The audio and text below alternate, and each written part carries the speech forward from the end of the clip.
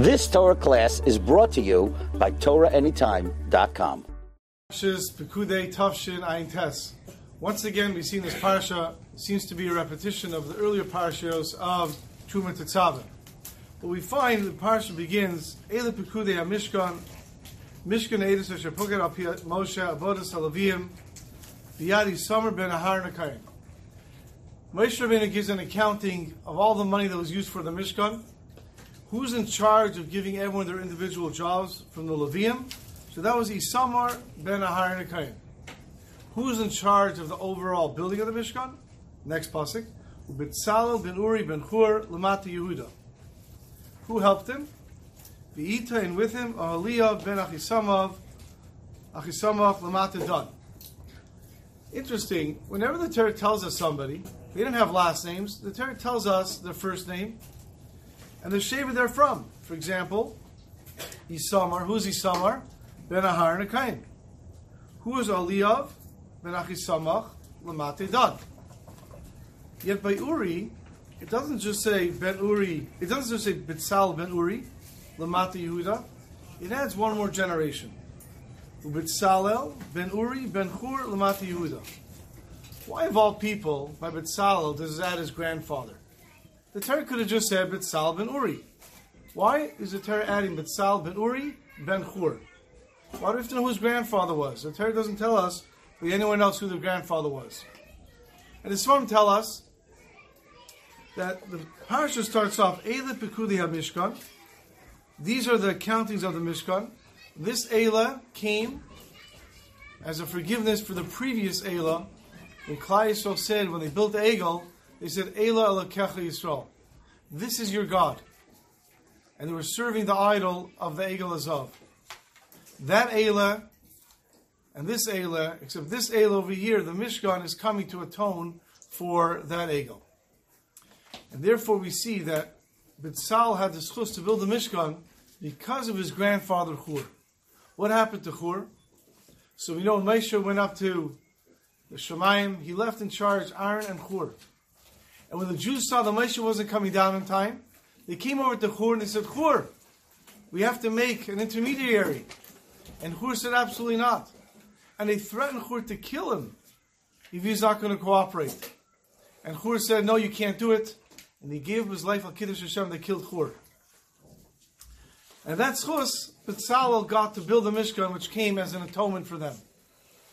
And the two questions that we have to figure out. Number one, was Hur's life given in vain? He was Meiser Nefesh that they shouldn't build the Mishkan, and they did it at the end. Also, why would Betzalel want to build the Mishkan? The Jews are coming to build the Mishkan to get forgiveness for the Egel, and they killed his grandfather because of it. Betzalel should have said, no way, I'm not helping you build the Mishkan. You killed my grandfather. What the Torah is telling us is the midah that Betzalel learned from his grandfather Hur. Why did Hur say no? Hur said no because he loved Klal Yisrael so much.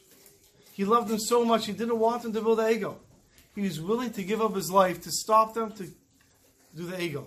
And even if it wouldn't stop them, it would slow them down. And maybe by the time they get ready to do it, Moshe Rabbeinu would come down. Because he loved Klal Yisrael so much, he was ready to give up his life. And that is the midah that Betzalel learned from his grandfather Hur.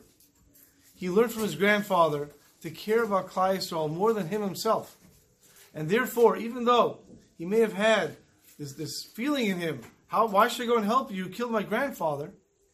But he realized that that's not what's important here. What's important here is to help Klal Yisrael. And in his love for Klal Yisrael, he was ready to put that feeling aside and build a Mishkan for them. And that's what the Torah tells us, Betzalel ben Uri ben Hur. That midah of caring so much for Klal Yisrael came from his grandfather Hur. And that is the midah of a leader. The midah of a leader is not to look at himself and to care about himself, but to care about Klal Yisrael more. There was a Rosh Hashiva named Rav Eliezer Geltzauer.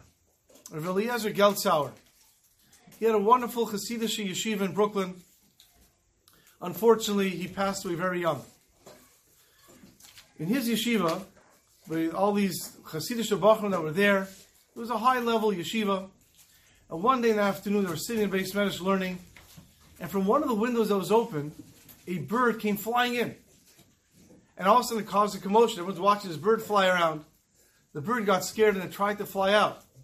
And it flew towards the window without realizing that the window was closed. And it went smashing against the window, and it fell down. It was on the floor, and it was injured. And everyone came to look at the bird. And the bird couldn't fly. They didn't know what to do with it. Should pick it up or just leave it there. And everyone's crowded around watching the bird. And the bird just took a few seconds. They saw the bird start moving, and the bird died from the force that it hit the window. And everyone just still doesn't know. They're standing around watching it. The Rosh Yeshiva comes over, and he tells all of them, he said, a lot of you guys are people from Chashuva families. And I'm sure a lot of you are going to be Rosh Yeshiva, maybe Rebbes or Rabbanim.